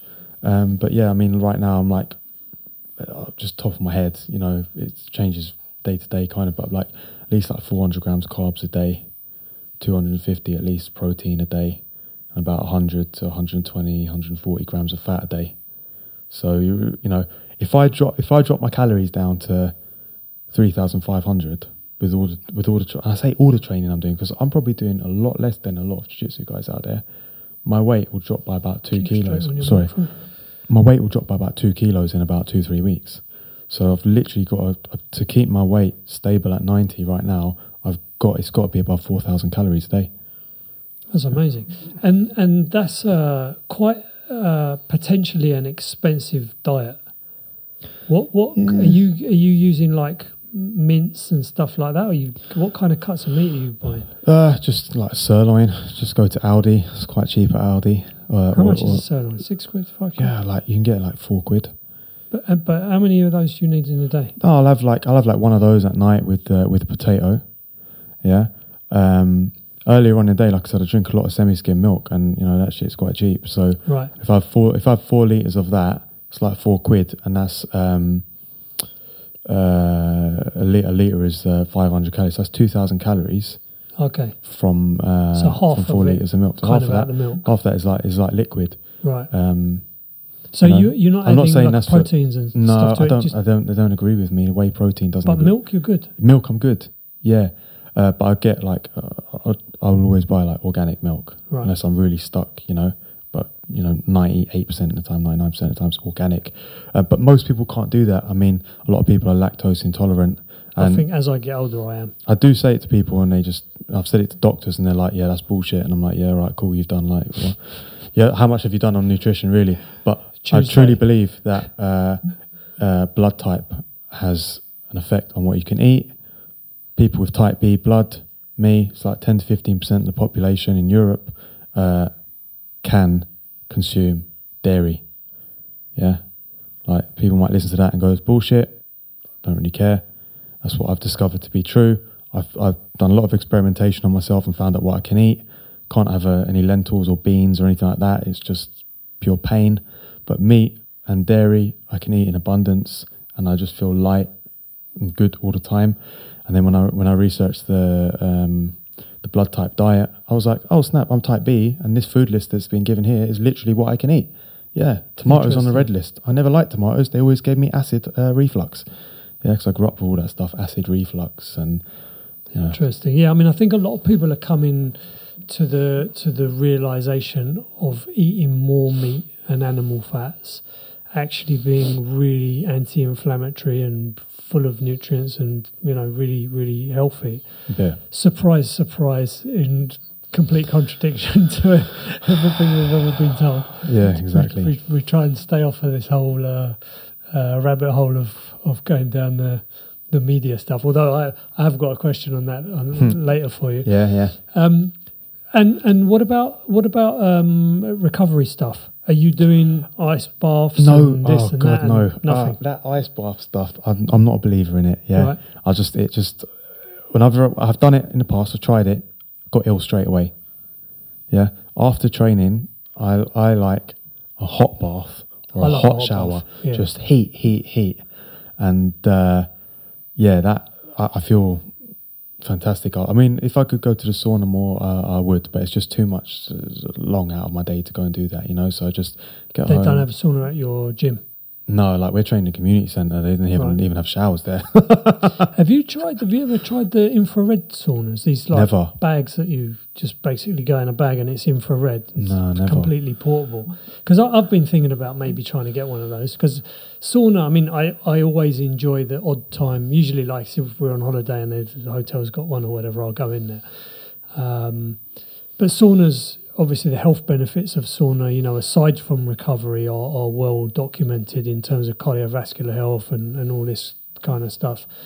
But yeah, I was just interested to see whether you had tried the infrared one, because they're supposed to be not quite as good, but if you can't get to a proper sauna, actually. Yeah, I don't really know too much about them, to be honest with you. It's supposed to be pretty good. But yeah, I much prefer a hot bath or a hot shower after training, for sure. And it's quite interesting because I was talking to my osteopath the other day. I see my osteopath like every probably 4 to 6 weeks, even if I feel fine. I just go there. He just, he says, "Oh, this shoulder's a bit tighter. I'm going to move your hip or whatever." But I kind of, for me, it feels like just taking your car to the mechanic every so often, and they go, "I know it's fine, but your tracking's a bit off, or you whatever. Need to just keep on top of it." But what he was saying to me was they do this ice pack gel. So if you can't actually ice something after you've injured it, you can just rub this gel on. You know, a bit like the kind of the deep heat type of things. But he was saying to me, you know, the benefit of icing an injury is not the anti-inflammatory of icing it. It's the taking the ice off and the heat rushing to the injury site. That's what promotes the healing. So actually, you know, that kind of ties in maybe with that more intuitive feeling of jumping in a hot bath, because everything's dilating, the blood's moving around fast, everything's circulating, your heart rate's increased, you know, all of that sort of stuff. But yeah, I'm with you on that one. I much prefer a bit of heat than a bit of cold. Never got on with that. It's just like, you know, just honestly, I do it and I don't get ill. Yeah, I'm very rare for me to be ill. But as soon as I start doing ice bath shit, I just, you know, I think start to feel ill and run down. When did you start doing the vitamin D? How long have you been doing the 10,000 vitamin D? Because I noticed we started taking high dose D, so probably 5,000 at the beginning of the scamdemic. Did you notice anything? Yeah, I didn't get ill. Because I've been taking it for so long, I don't even know if I notice anything anymore. You know, because my day job, I'm an optician, so I'm sitting this far from 20 people a day. Yeah. And quite often, as they come in and go, "Don't get too close to me, I've got a cold," I'm like, "You booked for an eye test. How am I going to not get close to you?" But that's a whole nother story, right? But I used to get, I'm not an ill person, but I used to get easily 5 or 6 cough colds per year. Like, you know, usually over the sort of winter season, I'd have a cough for 5 days, it goes. I'd have a runny nose for 3 days, it goes, whatever. Not like I'd be ill, but I'd pick up every so often. Since I've been taking vitamin D, I haven't been ill. Oh, that's good. At all. That's really good. It was really noticeable, because I think a lot of supplements, I find, is kind of hard to, does it work, does it not? I think it does. Maybe it's just because I'm taking it and I feel something, whatever. But that very much over 3 years. D3, yeah? D3. That's the best one, with K2. With K2, right. And also the one we get is with MK7. Right. Which I think is kind of similar to the K2. It stops the nice. calcium in the blood supply and, you know, it gives you better absorption. But yeah, that I definitely had noticed the getting ill less, and also getting less sad. You know, the seasonal affect, whatever it's called, seasonal affected disorder. In the winter, you feel depressed all the time. Much less. You're not getting any sun. Yeah, but exactly. We're not getting any sun now. So you're really low on vitamin D in the winter, and you're good in the summer. But taking the vitamin D, for me, you know, definitely smoothed that out a lot. Yeah. Well, where are your parents from? My dad was Indian, but from South Africa. Yeah. My mum's English. So you need even more vitamin D then. Yes, I need a lot of sun. I mean, you know, I tan easily, so I you know, I need to get. I mean, it's for me, it's just there's no kind of uncertainty at all. If I spend a day sitting in the sun, I feel great. Me too. I feel so much better. Everything is better. My eyesight, my hearing, my mood, everything's good if it's a sunny day. I used to burn really bad when I was a kid. Yeah. But now, eating this way and living as I do, I don't burn. Yeah, it's interesting, right? Yeah. So, because I got, you know, 3/4 Irish and 1/4 Guyanese. Yeah. So like, I might go red for like the first day, but there's no peeling or nothing. 2-3 days later, I go brown, bro. Yeah. In the summertime, I go brown, man. Nice. And like I said, I feel really, really good. I mean, what is this? This is like, it's global boiling. Oh, what's the date give me today? some sun. It's the 30th of July, and I think maybe yesterday or the day before, as far as reading my Twitter feed, we've moved from global warming to global boiling. Well, bring it on, man. Bring it. I was loving it last year. You know, it was like 40 degrees last year and everyone was melting. I was sitting outside a cafe on a t-shirt off, just like, this is glorious, you know? Yeah, loving it. Let them ones who are going to melt. I think the best summer we had was the lockdowns. It was. I mean, I know the lockdown was, you know, it was a terrible, terrible thing. Yeah. For me personally, it was great. Great summer, though. The summer was amazing. April to August, just. And because everyone else was at home, yeah, like, you're out and about. Exactly. It's like you've got the whole place to yourself. You can only go out once a day, but I'll just go out twice a day now because you told me I can only go out once a day. So right, you know, I can't be bothered to go for another run. But guess what? I go for a little walk anyway, just to prove the point. You can't tell me I've got to stay in the house. You know. Yeah. So you know that was and interesting as well is that during that sort of lockdown time and that whole COVID thing, that was when I started taking the vitamin D. That was when we put a proper jiu-jitsu mat down. So we had a proper training space at home, which I don't think we would have done.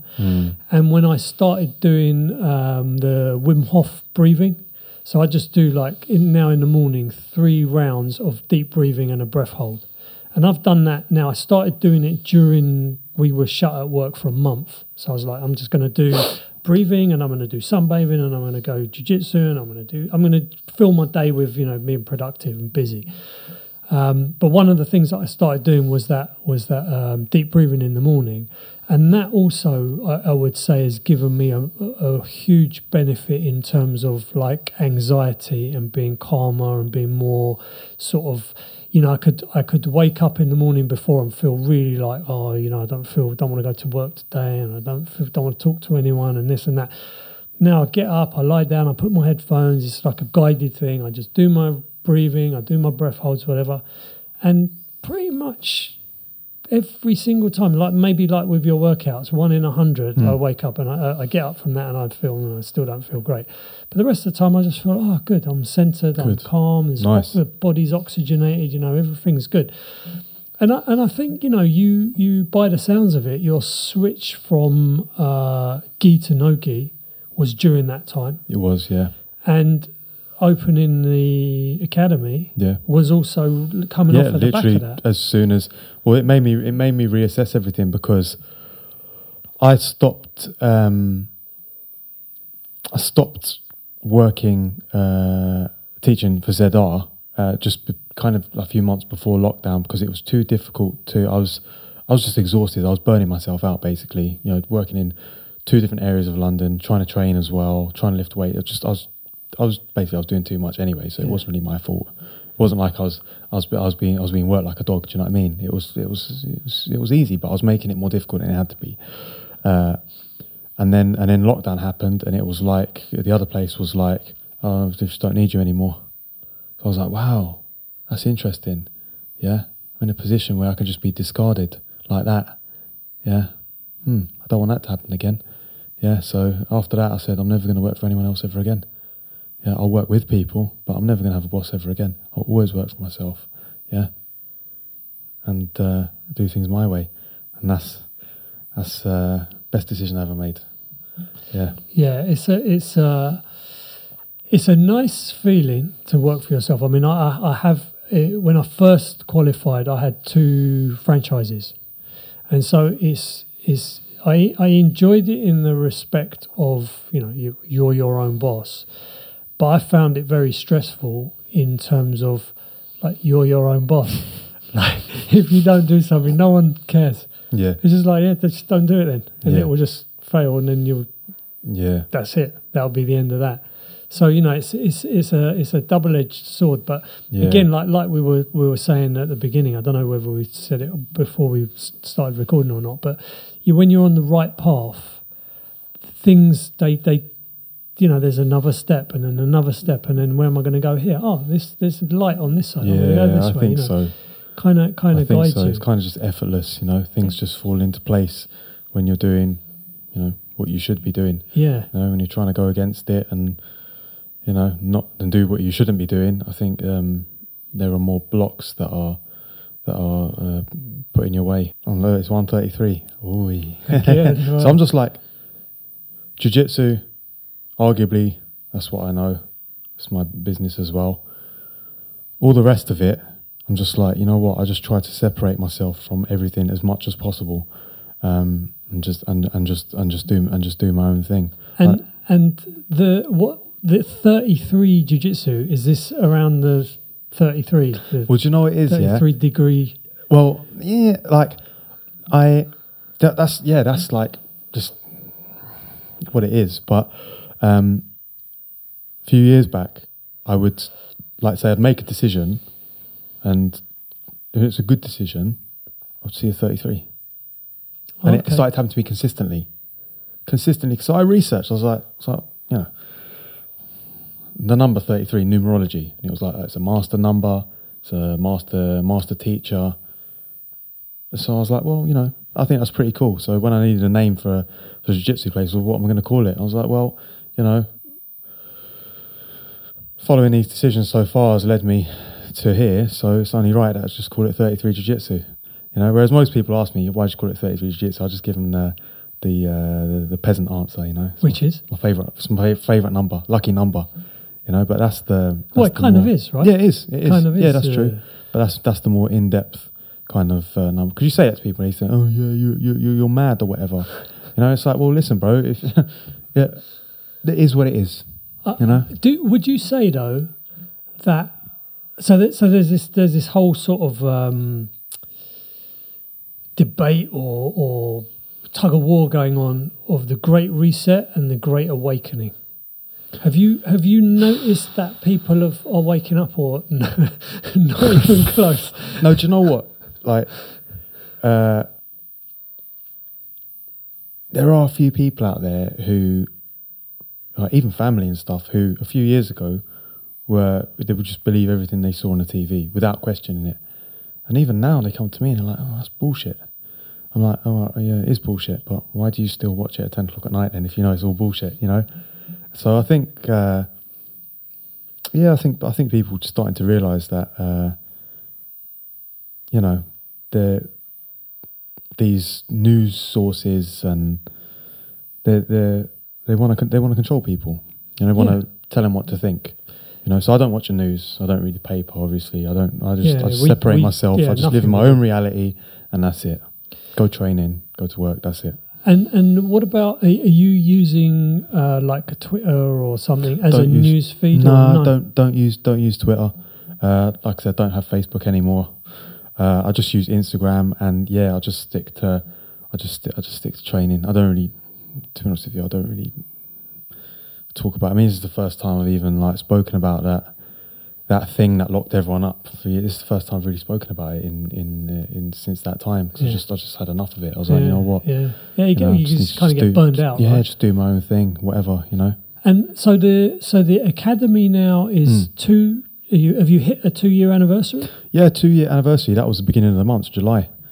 So 2 years. So we run adults and kids sessions, and we run them 3 times a week, which is another really interesting thing. Like, people think that you have to have a full-time academy to make money, but if you sit down and you do the sums and the numbers, most people would actually make more money with a part-time academy.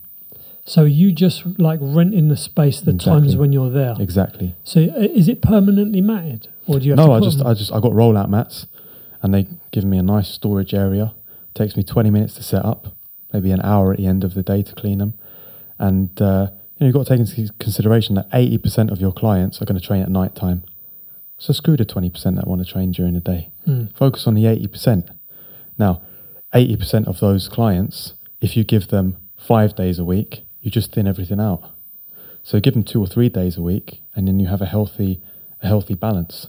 2 days a week, they'll make sure they're definitely there. 3 days a week, maybe they can skip one to make it up if they feel that they need another rest day. But I think that at first I was like, I really want to do this. I really want to do this full time. But when I sat down, I calculated. I was like, man, I think I can actually make more money quicker, lower overheads, doing this part time, and then do it part time, whatever, and then replicate that at another location, and then another location, and then another one. And so you got 3 nights a week. 3. So we got Tuesday and Thursday evening, and then Saturday lunchtime. Okay. And how long are those sessions? So the kids' sessions are 45 minutes. And what, are they like 5 o'clock or something? No, yeah, the kids one is 5:30 till 6:15. And then we've got a junior session on Thursday, which is 6:15 till 7. And then the adult session on Tuesday and Thursday, it's 7 till 8:15. If we start a little bit late, it'll go a little bit over. So an hour and 15 minutes for the adult sessions. And I mean, let's say an hour and 50, so an hour and 15, you know, I mean, you're looking at like 20 minutes they might be practicing the topic and the rest of it is sparring. Specific sparring, like we said already. And how did you sort of advertise and build up membership at the beginning? Instagram. It's just all on Instagram. And, you know, we've got, we're on Google search results now. Like, bro, I'm like a Neanderthal with computers and stuff. So there's a parent of one of the kids who's going to start helping me out with that kind of stuff. But yeah, it was all Instagram and word of mouth. So yeah, to the point where we have like, say like 15 to 20 adult members and like around about 30 kids now. You know, pretty good. So it's just consistent. So are you thinking then to add a second location at some point? Yeah, and I'll do it somewhere where there isn't any jiu-jitsu. Yeah, because it's popping up everywhere. Because Barnet's saturated. So I won't ask if you've got a place in mind, right? Because someone else listening to this and they're like, true. But keep let's it just say on the outskirts. On the outskirts, that's what I would say. Yeah, you know, London's saturated. Yeah, you know, and you know just how can you justify like, you know, going and all right, let me open up a full-time place. All right, let's say it's 50 grand rent a year, at least. Yeah, depends on where you are in London. Man, how many members do you need to get to just break even? Yeah, a lot. Like, what are you paying? 2, 3, you probably need 4 grand people, a month, right? You probably need 200. Bro, you can just go and rent a space for 500 quid a month for a couple of nights a week. Build it up. Be patient. Be consistent. Have a part-time job on the side if you need to while you get it done. Man, you're going to be into profit quicker. You know, it's just sanity, right? But I think everyone buys into the illusion of like, no, I've got to have this like full-time place. I mean, don't get me wrong. If someone said to me like, it's full-time place and this is an amazing deal and here it is, I'd be like, yeah, right, sweet. Let's make it work. But then again, like, do I really want to be in a gym all day long? You know? Yeah, I mean, that's one of the things, isn't it? It's like sort of the easiest way to ruin your hobby is do it for a job. Exactly. Or ruin the thing you love is to do it for work. I like turning up, getting it done, and then getting out, you know? Yeah, and I think the other thing, I mean, this is what I learned, the lesson I learned the hard way when I had those 2 franchises, because I end up giving them both. Basically, one got taken away because it was going so badly, and the other one just selling out for very little money and just saying, like, I'm done with this shit. And that was an expensive lesson, but the kind of the takeaway that I had from it was 2 things. One, well, actually, was 3 things. One, don't go into business with someone else, because as soon as money's involved, you realise they're not the same person that they were when money is not involved. Yeah. The second one is that cash flow is everything. Cash flow is everything. It doesn't matter what your potential 1 year, 2 years, 5 years, whatever. If you don't get to Friday, it's irrelevant, right? Cash flow is king. But the third was like having a fucking 10-year lease that you can't get out of. Yeah, and you're like, it's 250 grand to get out of the lease. That's early. hell. And it's like, luckily, they were franchises, so the franchise company were underwritten the lease. So they're like, we come in and take the shop over and we'll run it. Right. I still lost a ton of money, but I would have been still 30 years later trying to pay it off. So, you know, that's the difficulty with taking a unit and saying, well, I'm going to buy a 10-year lease or a 5-year lease, or there's a breakout clause, this, that. Like, man, if it works, amazing. Yeah. But, man, it's just stressful. Yeah. That 5 years or 10 years or whatever of like, we're in for 500 grand there. Like, you can't walk away from it. That's crazy. That's very, wild. Very difficult, right? Like, man, because if you look at most jiu-jitsu academies, when are the busiest classes? What we said, they're in evenings, right? Yeah. You get a few in lunchtime, arguably. Yeah. 6 a.m. classes. I mean, you're only really doing those if you have to pay bills. Yeah, because who would really want to do that? So most of the day, that's an empty space. How does that make sense? I think if you're going to do that, you've got to do other things. Yeah, you've got to look at using that, but also using the space. So really what you want is like an osteopath, physiotherapist, personal trainers. Yeah, massage. Can you get weights equipment in there? Yeah. Can you get other martial arts in there? Yeah, exactly. And just say, here's what's available. Exactly. book the room you want. Treatment rooms in an academy is 8-foot box, another 8-foot box. But now you've got to sort all that shit out as well. Now you're in charge of that, and you've got to sort all that shit out. Yeah. It's long. Yeah, You know what I mean? Yeah, absolutely. Yeah, I mean, I would, if I was ever going to do it myself, which I won't, but if I was, I think I would much prefer to do the way that you're doing it, because I feel that the stress of doing it the other way is, for me, it's not worth the reward. What it's going to do to your mental health, your physical health, whatever, over those 2, 3, 4, 5, 6, 7 years while you're building it, is not worth the payoff. Because you get to year 8 and you fucking hate jiu-jitsu. Yep. And you hate the gym as well. Yep. And now it's making money and you still don't want to be there. Exactly. Yeah, I think you're right. Yeah. So what else have I not asked you about jiu-jitsu that we need to talk about? Mate, well, I just think that most people would get more out of their training if they did less. So let's say, God, over 7 to 10 days, you did like 3 sessions. Let's just say 3 sessions a week. Keep it simple, yeah. And you had goals in those sessions, yeah. Not silly goals like I want to hit a flying armbar, yeah. But a goal like I want to hit a knee cut pass or on the left side with the same grips on every person. Yeah, just that be your goal, and not get carried away when it goes wrong. You're like, and you just start running past their guard and jumping past their guard. Just having a really, really specific goal for that session and those sessions, because you can't just do it in one set. You need to, you need to do it for a few sessions at least, because then if you're doing it for a few sessions, by the end of, let's say, the 4th session, you're training with the same guys. Their games are all the same. You're trying the same technique. Have you improved it, or have you not improved it? But what you'll find is that you will improve. Would you be telling your training partners, hey, I'm drilling this? Or would you just be trying to hit it and they do what they do? Yeah, like say, for example, say, for example, we are doing a butterfly guard. Yeah, they're underneath. They've got a sweep, submit, take the back. I've got a pass to side control, mount back. Yeah. I do my specific pass. They might even know like what's coming, but then I chuck an extra detail in that I didn't necessarily tell them. Like I might put my knee in a slightly different place or use a slightly different grip. But it doesn't really really matter. Sometimes I tell them afterwards, oh yeah, look, I was trying to do that, and sometimes I don't say anything. It's just like I was doing what I was doing and you were doing what you were doing. It didn't really make a difference, did it?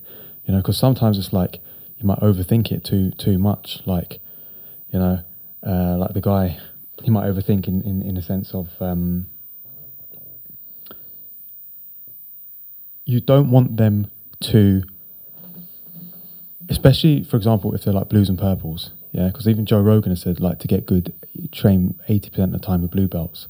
Yeah, I fully agree with that. Yeah, because they're good enough to do something, but you can manipulate it to where you want it to be. I just want them to go. And it's more important that they go with confidence than try to think what I'm doing, because I could do anything. I could do what I want and still win. Do you know what I mean? I mean, the difficulty more then is when you are a blue belt or a new purple belt or a 4-star. And that's why the handicap comes in. That's the tough come spot. here, blue belt, get me in mount. We're doing mount training, yeah? You do a round starting in an arm triangle, yeah? You got to finish me. I mean, you might, because you're starting so deep, but I've got to escape back to a knee line in guard. Sweet, you've done your round, now let me do it on you. So I get to practice my finishing ability and my escape ability. And they've felt it on me. They thought, oh shit, that pressure was good. Then they take it away and they train another blue belt.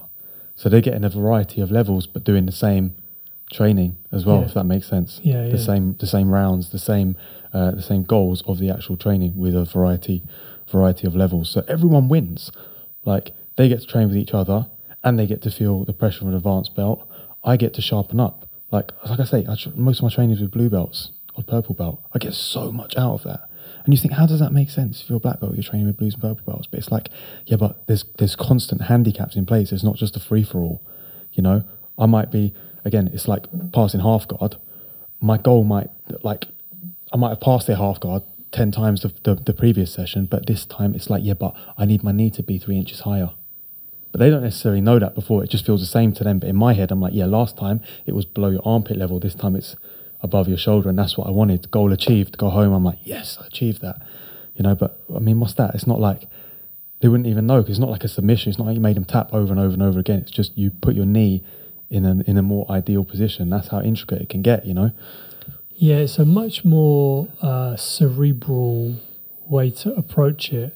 And again, kind of comes back to like intention, having a very clear, specific intention of not just the mechanics of what you want to do, but that I want this to be productive. Yeah. I want to come out of my 45 minutes or my 1 hour. Exactly. 0.5% better. Exactly. Yeah. Are you better after that session? Not just, yeah, I had a good session, mate. Are you better? And if you are, how are you better? Why are you better? What did you do that made you better? Yeah. Can you do it again? Yeah. Now you actually put your knee in the right place. Next time you do it, it will happen instinctively. Yeah. It will happen automatically. Yeah.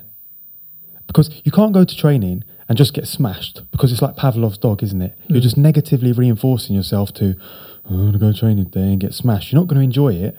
And it's just going to become about, yeah, who's the toughest, you know, or how tough can you be? You want to go to training and have like a little win here, a little win there, you know, like just simple things. It's very rewarding when you, because most of my training at the moment is I'm rolling a lot. I do like the odd little classes, but it's just a lot of sparring, because we spar at home. We go to a sparring class at Resistance. You guys need to come to 33. You come and train for free and just try it. Come down and I mean, nice. To do some no-gi and to say, let me leave my purple belt at the door and come as a white belt, you know. Like well, I mean, no, you won't be. Belt. You won't be. Well, let's see. White belt, but let's well, to be honest, I was brown belt. I felt, I was getting a hard time blue belt. So, you know, but just come and try it. That would be good. But I don't even know what I was going to say about having putting a little bit more kind of. That's what I was going to say. So where I find I have that process, and it is incredibly rewarding, and not just that, but you feel like your jiu-jitsu just bumps up a level, is if I do a seminar. I do a seminar where they're actually teaching something, and the sort of walkthrough. So this sweep, if it fails, you can get this. If this fails, you go there. And then if I spend like 3 or 4 weeks, because I did a seminar, I'm like, let me actually try and hit this in class. Let me actually try and get this on people, whatever. And you figure it out. And then you realise, like, suddenly I've added like this little thing to my whole jiu-jitsu. Yeah. Like, I've got this shin to shin now, which I didn't really understand. But now I see, okay, I've got a sweep here, I've got a sweep there, and the mechanics are this. And then I find, I'm in a completely different position, but we're shin to shin. And then I'm like, so if I feed the sleeve under here, it's the same position, right? And I can kick them over, and I can go on top and whatever. So I mean, I've been saying for a while, I need to actually add in a little bit more of that, less fist bump. Yeah, exactly. Go, so you got to get more intention. You got to get the right information. Yeah. So that's really important. You got to get the right information. There's 2 ways to get the right information. Either you spend years and years and years, you know, thinking about it for yourself and making loads of mistakes, or someone comes along who's done it all the thinking for you and says, right, A, B, C, there you go. You know, like it wasn't until purple belt that I actually realised, like, oh shit, anytime I'm on my back doing guard, in any guard, there's only 3 attacking options I can do: a sweep, a submission, or a back take. So I can never be lost. So it makes sense that if I get one grip and overhook, I've got a sweep, a submission, or a back take. So I can be sweep left, sweep right, kick back, guillotine.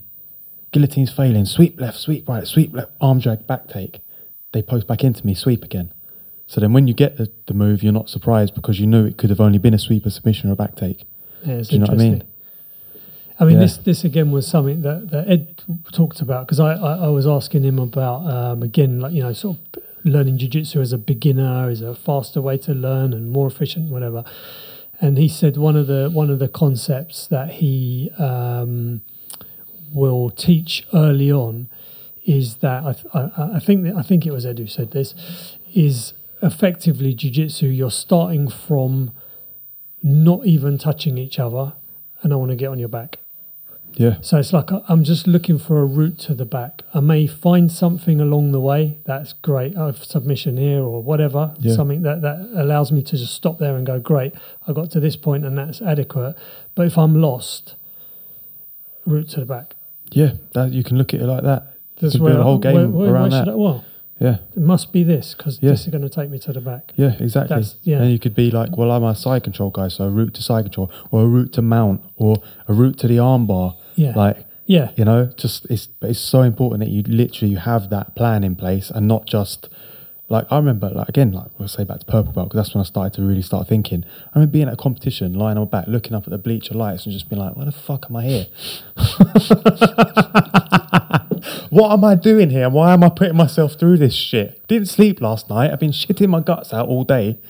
Why am I doing this to myself?" Whereas now it's like I feel so much more chilled because like well, no, I'm going to the competition. I'm going to win, but it's not. It's the fear of the unknown that gets, you know, oh, what's going to happen and how am I going to win? It's like, well, I'm going to get my overhook and I'm going to sweep submit, take it back. So there's no question to that. When I get on top and I'm going to get a body lock pass, force half guard. There's no question to that. So, and you know, if something goes wrong, I deal with it. You know. And how often are you competing? And how often do you think everyone should compete? And how often do you think people should be competing? Yeah, I think. No one has to compete, you know. But I think if you just at least did it once, that'll just give you a deeper understanding of jiu-jitsu and you know a truer reflection of someone who is going 100% within the confines of the rules of the sport, you know. Because in training, you know, the competition, they'll always fight against you harder than at training, you know. Even a guy who goes 100% in training will still 110% in the comp, right? Exactly. Yeah. So everyone should try it at least once, but it's not a. You know, they can still progress and get their belts if they don't, because it's not for everyone. You know, I've got guys that necessarily don't want to compete, and that's fine, bro. But we need to get you to a standard where there are guys that want to compete, and you need to be a blue belt on the mat for them. You know what I mean? So we need a minimum standard in place, because maybe this is your competition. Maybe you have a crippling anxiety disorder, and just coming to training is a win for you, and that's your competition. I've got to respect that, you know. And I think I've competed 4 times this year already. Yeah, I've competed. I've done 4 comps this year already. So yeah, I mean, I'd like to do another couple before the year closes out. I'm at a point now where like I used to stress so much about competition, and now it's just like when I feel like it, I'll do it, you know, because I've got, you know.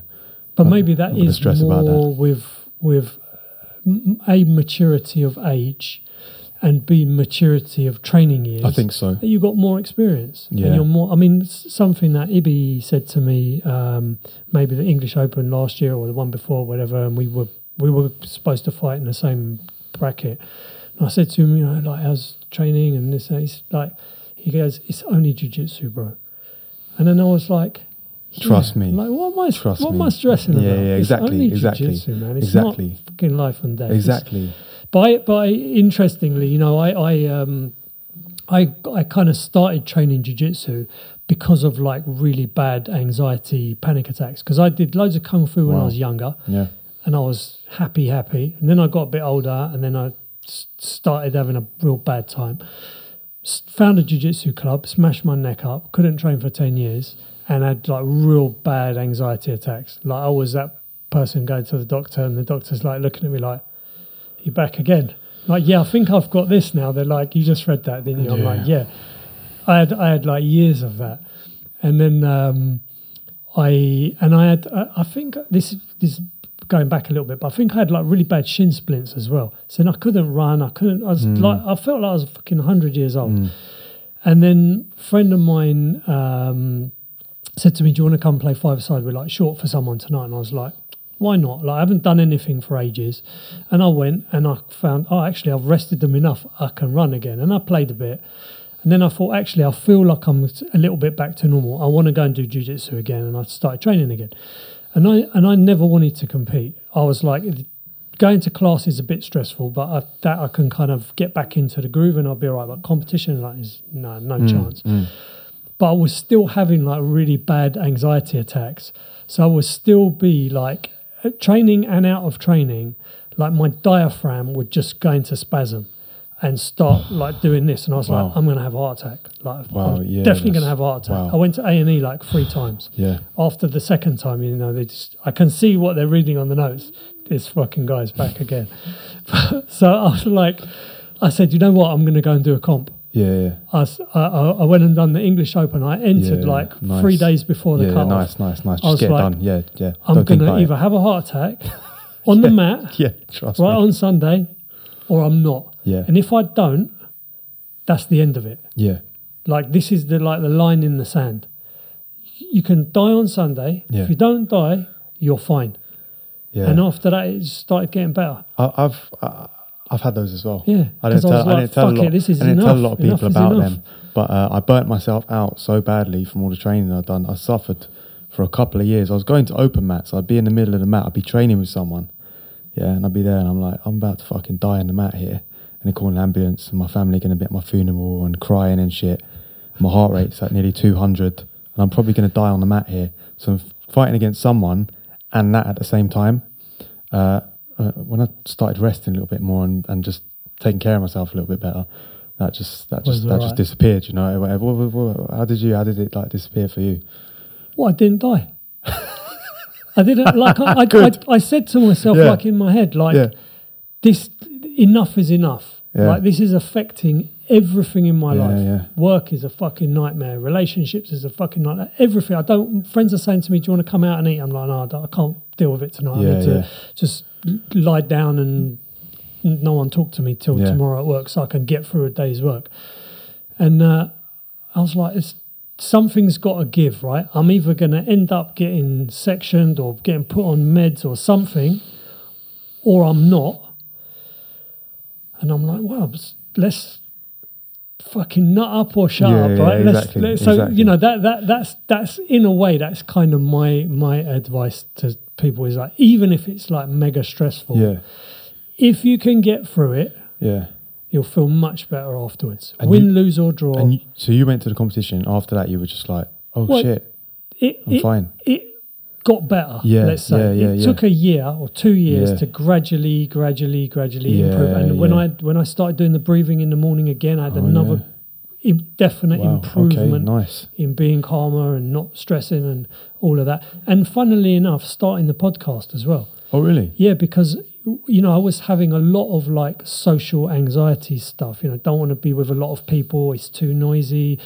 I can't remember this person. This person is my friend, but I can't remember the wife's name, and it's going to be really embarrassing. And since I started doing the podcast and just like literally just to whoever wants to listen, telling all my problems and about jiu-jitsu and whatever, I've had another huge improvement in kind of not giving a fuck. Yeah, good. In just being like, whatever, man. I mean, it's just overthinking, isn't it? Yeah, really? everyone's just going through their own journey, and you're going through yours. Nothing special. Just fucking get on with it. Don't worry about things too much. That's it, man. Yeah, and I think you know that is hopefully one of the lessons of jiu-jitsu. It's like, you know, you can go there and you can really test yourself. Yeah, and then it's 5 minutes and it's finished. That's it. And you just you know, and shake it goes someone's quickly. hand and goes quickly as well, man. Come back a 5 minute match really does.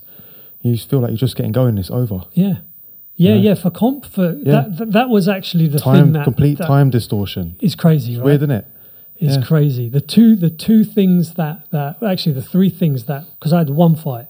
Yeah. The three things that were so sort of such a stark realization. One was like, fuck, we started. Yeah.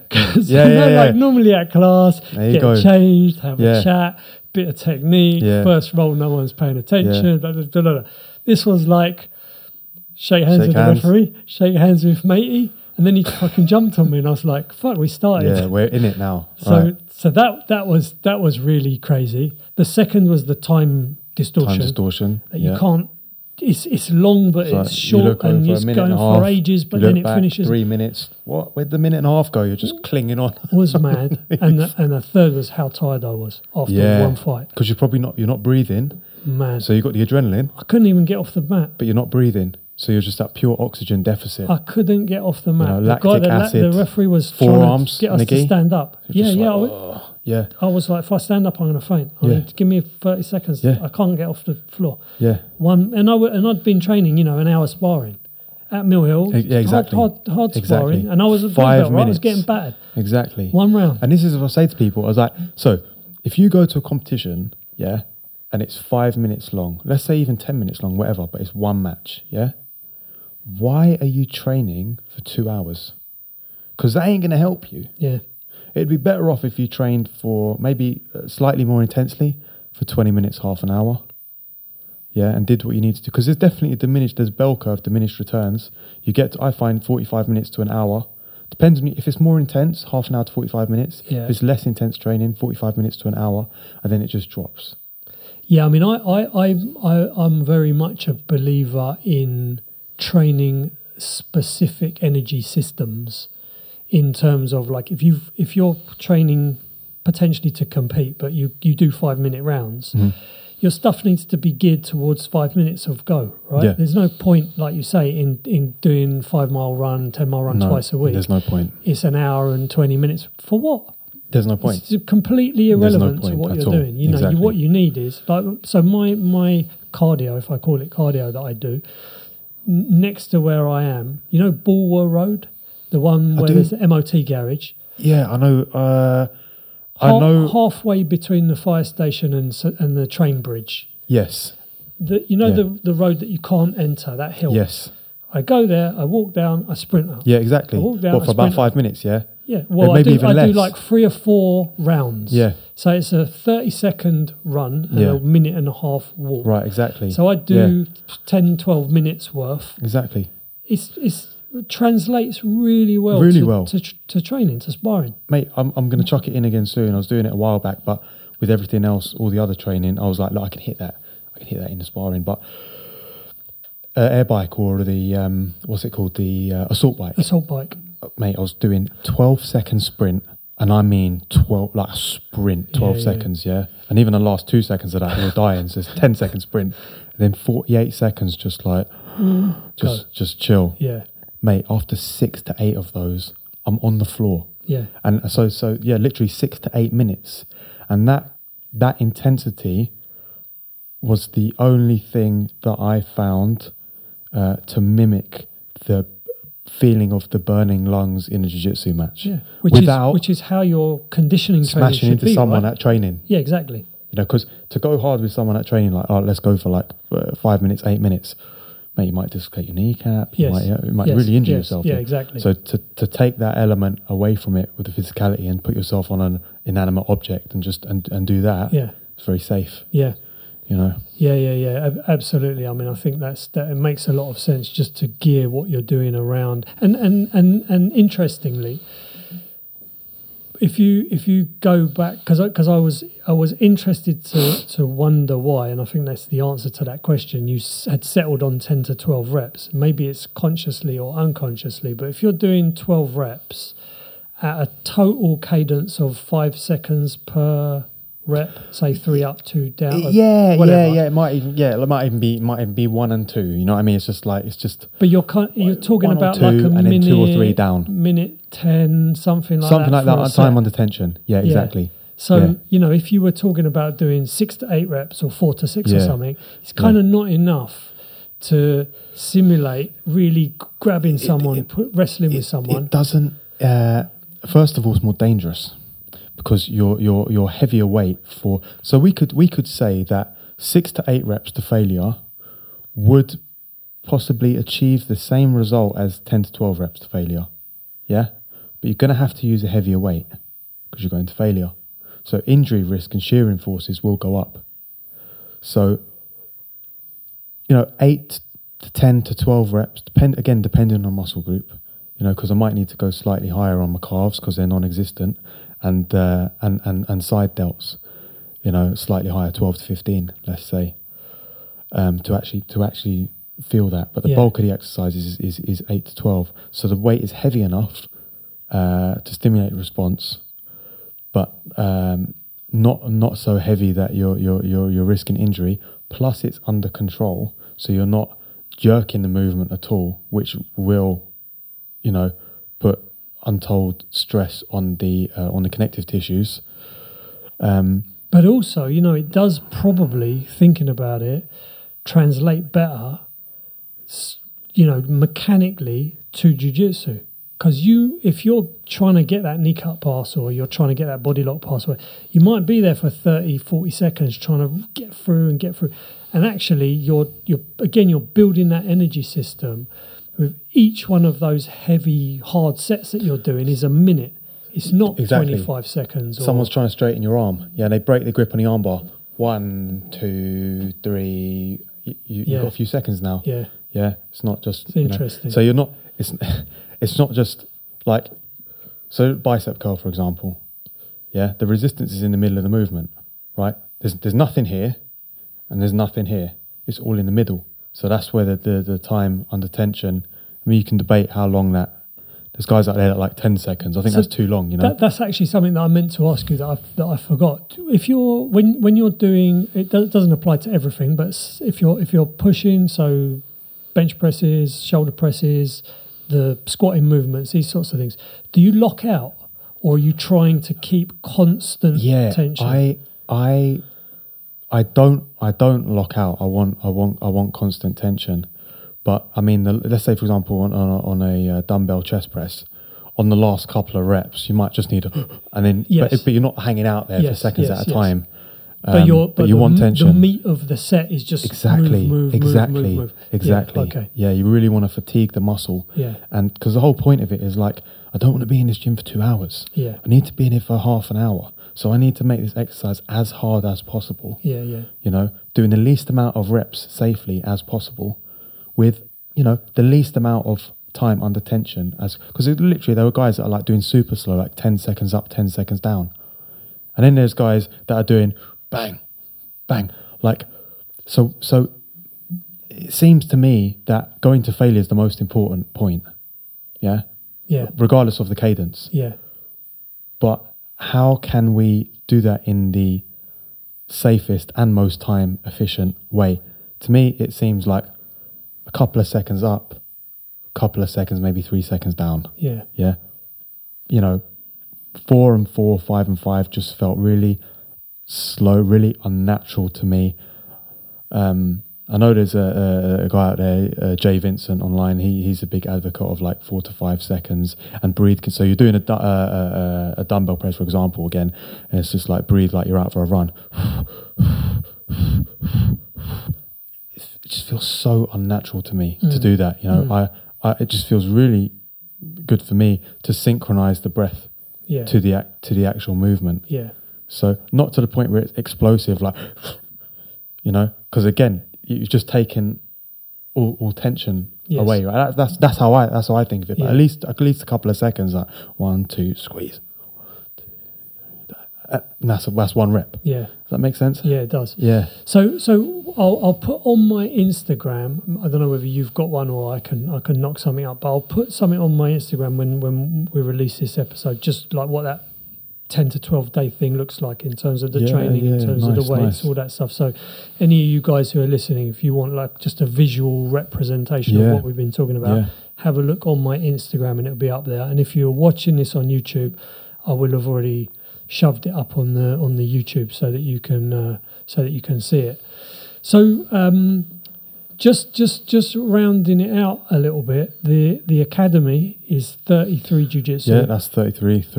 Mainly Jiu-Jitsu. you're on Instagram with that. Yeah, we're on Instagram with that at 33. So it's literally the number 33 and then Jiu-Jitsu. So I'll put a link to that around the corner from Hornsey train station. Yeah, I'll link Walking to the distance, Insta Turnpike and Lane. everything in the address in the show notes. Nice. So if you guys want to check it out, and I'll definitely come down and do a bit of no-gi and see. Nice. And when you come and tell me, and I'll tell you what the topic's going to be, because we cool. stick to the same topic for like 3 or 4 weeks.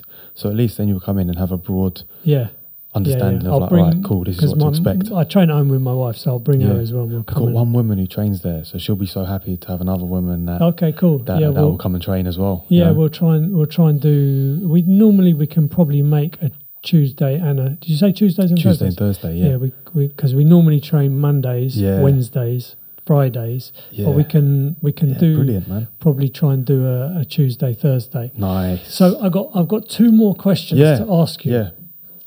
You say but you haven't heard them. Oh yet. no. So number one is, if you were trapped in a TV show for a month, what would you choose? Oh God, I haven't watched TV for so long. If I was trapped in a TV show for a month, what would I choose? It can't be like a reality one. It'll be like a Knight Rider or whatever. Oh man, if I was trapped in there for a month, what, any TV show, any series, anything? Yeah, whatever you like. I'm just gonna say first, Shogun. You know that the old that David Japanese Carradine, that old samurai thing from the 80s? Yeah. I'll go and be awesome. Okay, go and be a samurai for a Shogun month. For a month. Yeah. And then my last question is, you can have £10 million right now, but you're being chased by a snail. But I'm being chased by a snail. If the snail touches you, you die a horrible death. Yeah. The snail cannot be stopped. It can't be stopped. Cannot be trapped. Can't be trapped. Cannot be killed. Yeah. It knows where you are at all times. Yeah. And it has only one purpose. To kill find me. you. To find me, and it touches me, I die. Would you take the money? And do I know how far it is away from me at any point? Well, not specifically, but I mean, so I could be asleep how fast it moves. I mean, you could calculate, if as long as I'm. But it's in Highgate, you right? don't have I don't know where it is. a scanner. So I've just got to be aware at all times. No, I won't take the money. I like relaxing, man. I like being at peace. I can't live like that, man. Beautiful. That's that's my answer. I can't be thinking there's a snail some creature gonna come out and get me in the night. No, I can't do it, man. Beautiful. Yeah. Okay, so Shogun for a month and no snail, no money. I was not expecting those questions. So that's what I said. You say yes, but you've got to hear the questions I answered them though. So thank you very much for coming. It was a brilliant conversation. Oh, that was great, man. I hope I'll probably go away and be like, oh, why didn't I say that? We can do another one. I mean, I'd love to get you back in and talk. I think I basically more or less said everything. I just, if people are in doubt, all I'll say to people is, if you're in doubt about what I've said regarding jiu-jitsu there, just try it. You've got nothing to lose, especially if you're not happy with your training. If you're not happy with the training, let's put the weights aside. Yeah, if you want to, listen to that, there's all the information available online. But in terms of jiu-jitsu, just lower it to 3 times a week if you're doing more than that. Maybe you're training twice a week currently and you're not happy with that. Start approaching the sessions with goals, specific goals. Not, I want to tap everyone out today. That's not, I've got this one pass, I like it.